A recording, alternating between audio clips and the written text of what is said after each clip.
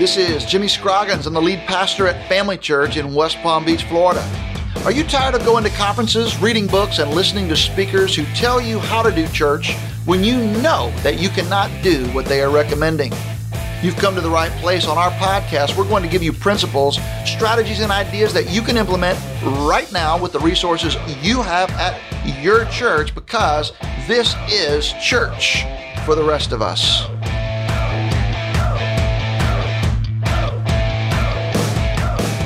Hey, welcome back to all of our listeners. This is a very special bonus podcast session, and you're going to be glad that you've joined us. Leslie Bennett and I are here with our good friend, Katie Cole.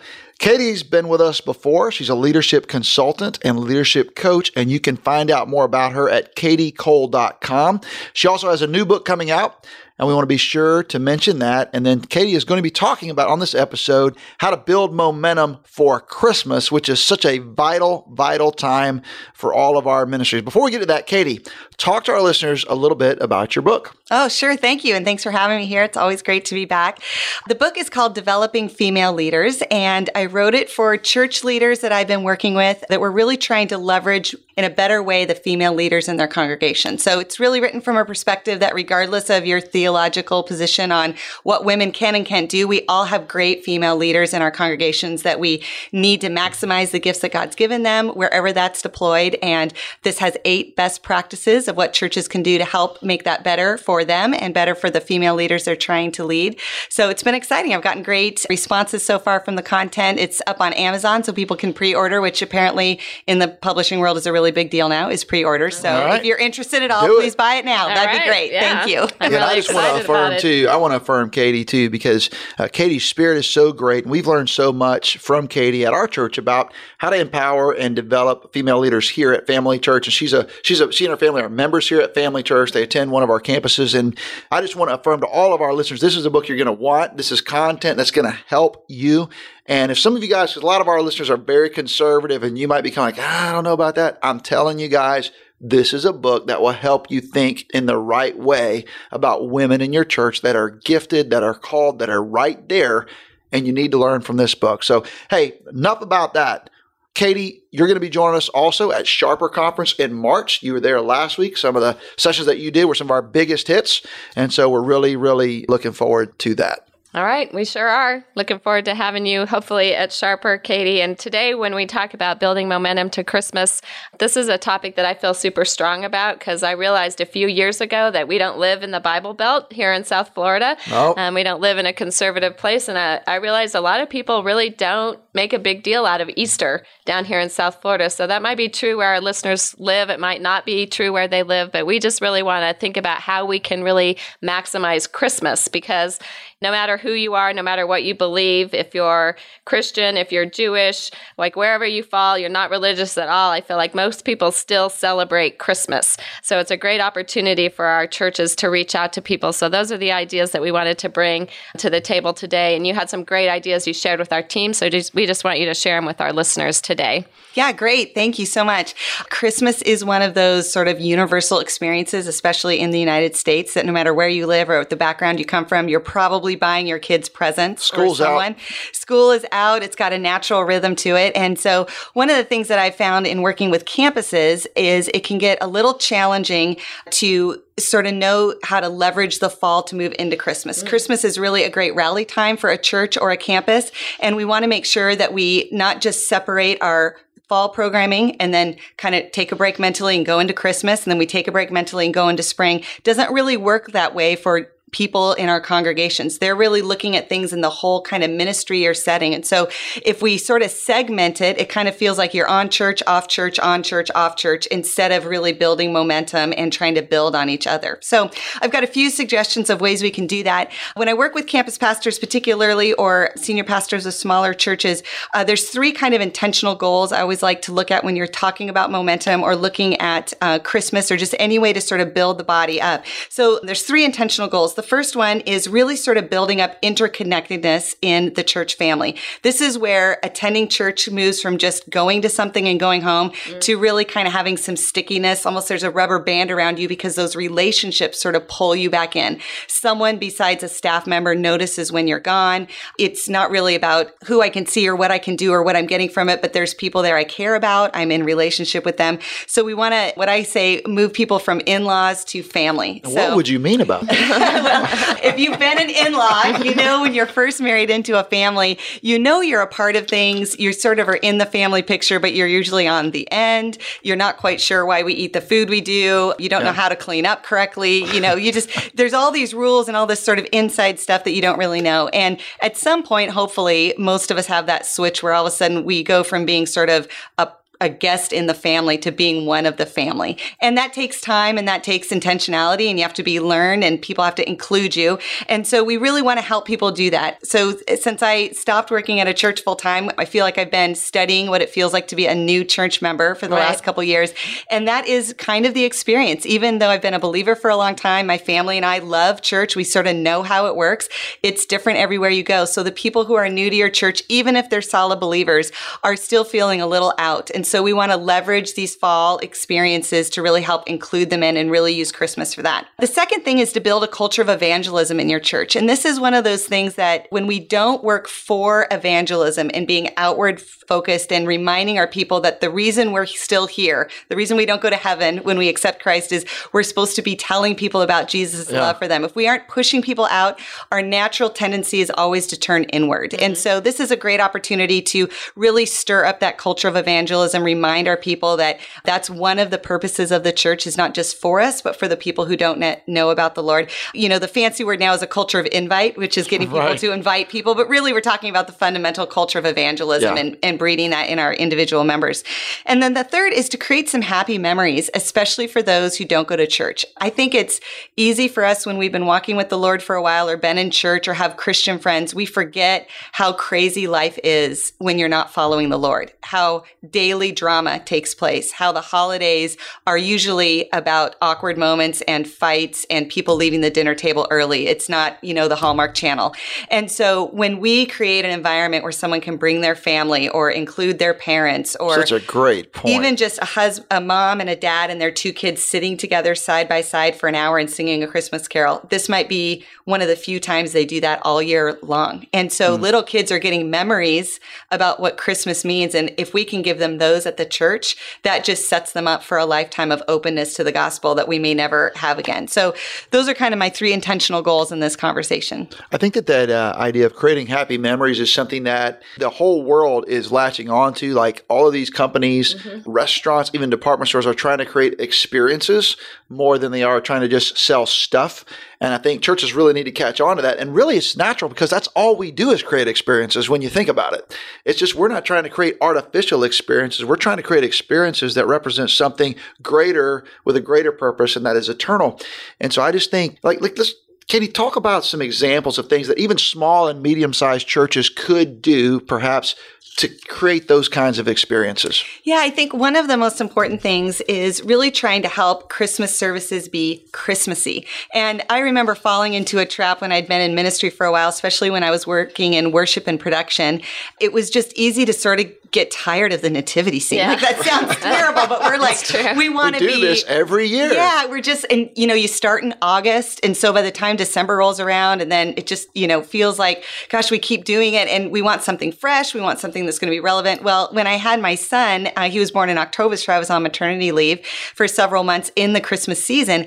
And I just remember how much I loved coming to church and being reminded of the nativity story. And every time I went to the stores, even though it starts, you know, in September now, Christmas, there's still something special about just the beauty of the manger scene and about Jesus coming and being with us, that he's Emmanuel.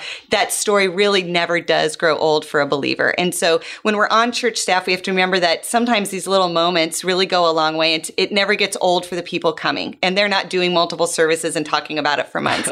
So even having a real life nativity scene out front, it can feel cheesy, but man, if you see a little kid in a shepherd's outfit, like there's just something so heartwarming and endearing about that. That never gets tired. It doesn't need to be professional. It doesn't need to be slick. In fact, the more you can include kids and and your own families, and people come and see their neighbors, dressed up as Mary and Joseph. All of that goes a long way in that inclusiveness. I so love that. And interconnectedness. Yeah, and that's where things like we taught, things like that we at our church we wouldn't use on a regular basis. But that's where, like, if you have people who like handbells, it's great to have a handbell choir out front. Churches of all sizes have that stuff. If you got somebody in the neighborhood or the community who could bring a couple of sheep over and let the kids come over and kind of see the sheep and pet the wool, have a donkey ride in the front yard. I don't know what you do, but something where people can come and give them some hot apple cider and just let them have some fun. Yeah, you talked about even like cookie decorating station or creating an experience, which I think is why we want to talk about this now, because if you're going to create that experience for Christmas, you want to start thinking about that now. Yeah, not like December 21st. Right.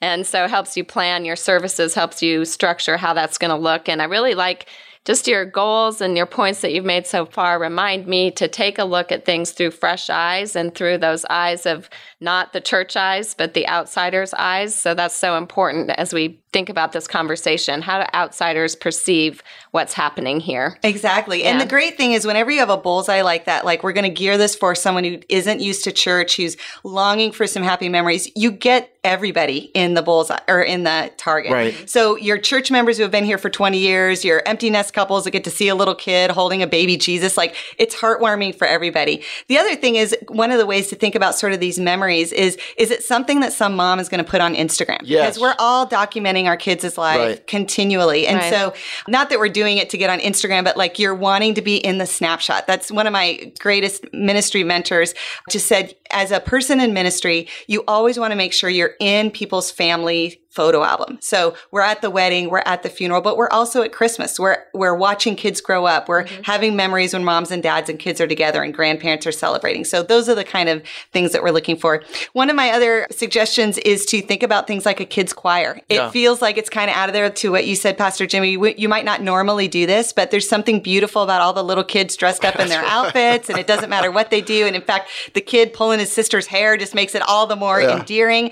So even if it's not in your weekend service, although I really recommend that because you will have grandparents and cousins and neighbors and classmates come to your church service for Christmas that might not normally come just to see little Emily and Samuel do their thing. But even before service, putting it in the lobby, helping that kind of welcome experience be different, putting it afterwards when you have hot chocolate in the cookie icing station, it gets people to linger longer. Again, you're trying to build relationships, build community, create memories.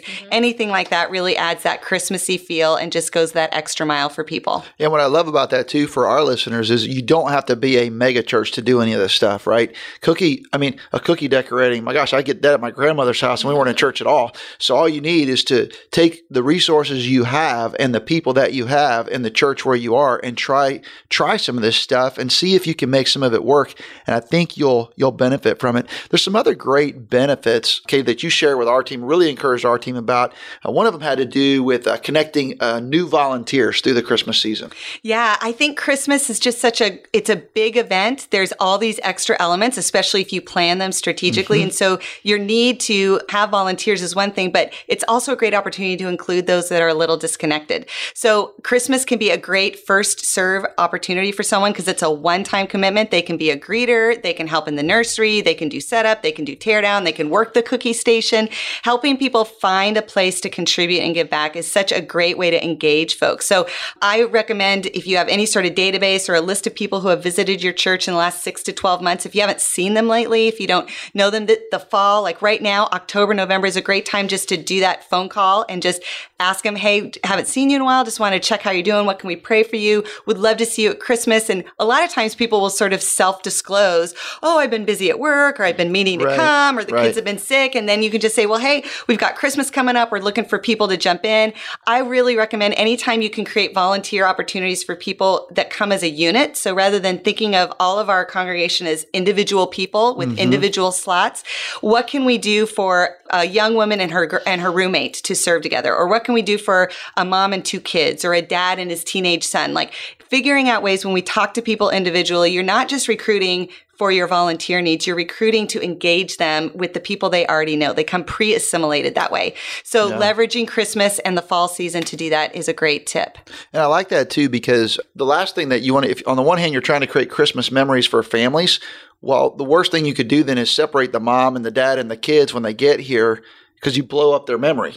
And so I love that. And the other thing that I think that requires is a lot of times I think our productions, we try to make them too professional. And I don't think at Christmas it has to be professional. So I don't care if it's a 10-year-old girl and her mom and their 13-year-old daughter running the cookie decorating station. It may not look like a professionally decorated cookie, but who cares?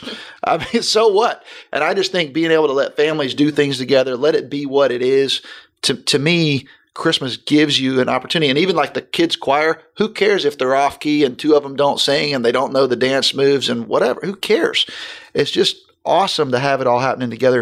And then there's some other things that you talked to us about that really helped us about ways that we could, you talked about an invite culture, but what are some ways that we could invite people to come? One of the most effective techniques or strategies has been to use a service card, which is like a little business card that you create. They're not very expensive. They're printed in the size of a business card, and they just give the times of your Christmas services or even your weekly services. One side could be Christmas, one side could be your regular weekend services. And it just makes it easy for people to pass out. Christmas is a great time to leverage that. It's a tool that really we should be using all year round. But Christmas is great because it's a lot easier to invite people for Christmas. Folks have a lot more opportunity. People are hungry and looking for Christmas services to go to. I know as a mom, I'm giving teacher gifts to all my son's teachers. And so it's easy to stick on a box of cookies or whatever I'm handing out to the neighbors. It just becomes an easy kind of pass along way to let people know this is a church I like, or if you're looking for a home. And one of the things that we talk about in kind of building this culture of invite is what does it mean when we actually teach culture? So a lot of times culture is caught, and we say it's more caught than taught. But as leaders, we really have to take the time to be intentional about teaching it. So there's 4 main things we look at when we're teaching culture. One is we have to give tools that really help emphasize it. So the service card is a tool to do that. Secondly, we have symbols and visuals. So if we set up a table in the lobby where we're handing out service cards and really reminding people, we're communicating to them that this is important. When we make a service or an announcement in our service to have your invite cards, we're saying this is important. It's a symbol of how prioritized we are making this topic. The third is modeling it. So our campus pastors or senior pastor in their message or an announcement saying, hey, I know I took this and left it with my tip at the restaurant last week, or I handed it out to my neighbor, or I was having a conversation with someone who just moved into the neighborhood and wanted to make sure that they get it. So we're modeling what that looks like. Even teaching people about listening for cues in their friends and neighbors. You know, when someone says, you know, I went going Christmas shopping, they're like, oh, what do you guys love to do for Christmas? You know, do you have a church that you like to go to? And then just opening the door and reminding people that this is how we invite people and modeling that for folks. And then the last is celebrating it. We get what we celebrate. And so pulling people up on the platform and celebrating if they've invited people, or many times at our campus when we baptize someone, we'll have the person who invited them to church originally come up and help tell the story about inviting them. And now this person has accepted Christ. And now we're baptizing them. And oh my gosh, it just is the full circle of what ministry, partnership, in a church community and body is supposed to be like. So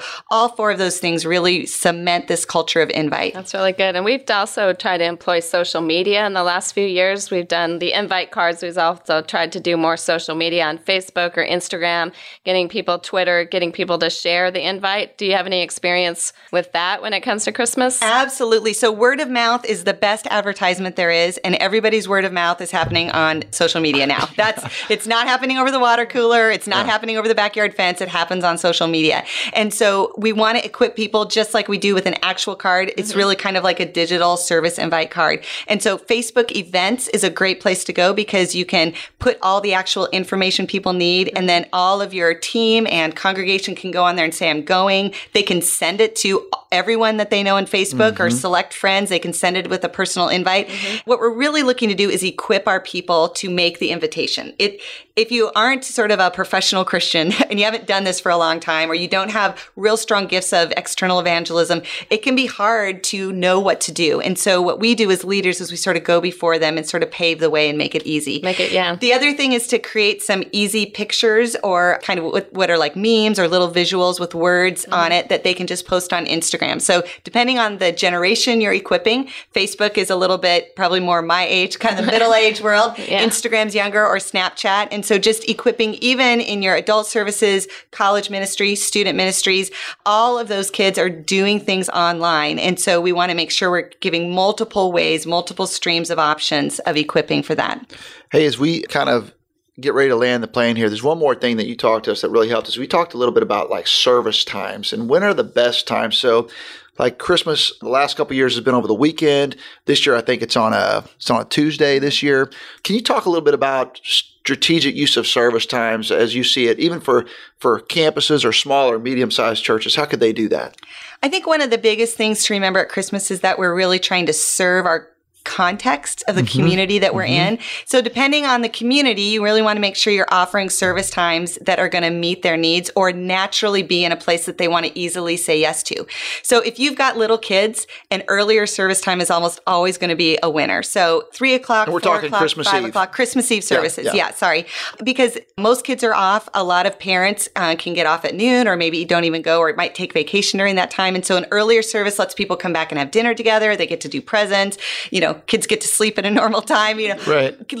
Kids with young families are going to really be motivated for that. If you have a high Catholic population, that can be a time where people really want an evening service. They have big family traditions in the evening, big meals, sometimes presents even, and then they go to church to kind of end their evening. They're used to midnight mass. So if you have a high Catholic population, that would be something to at least talk to your congregation about and get a feel. Is that worth having a 10 o'clock candlelight service or something that would really minister to those families?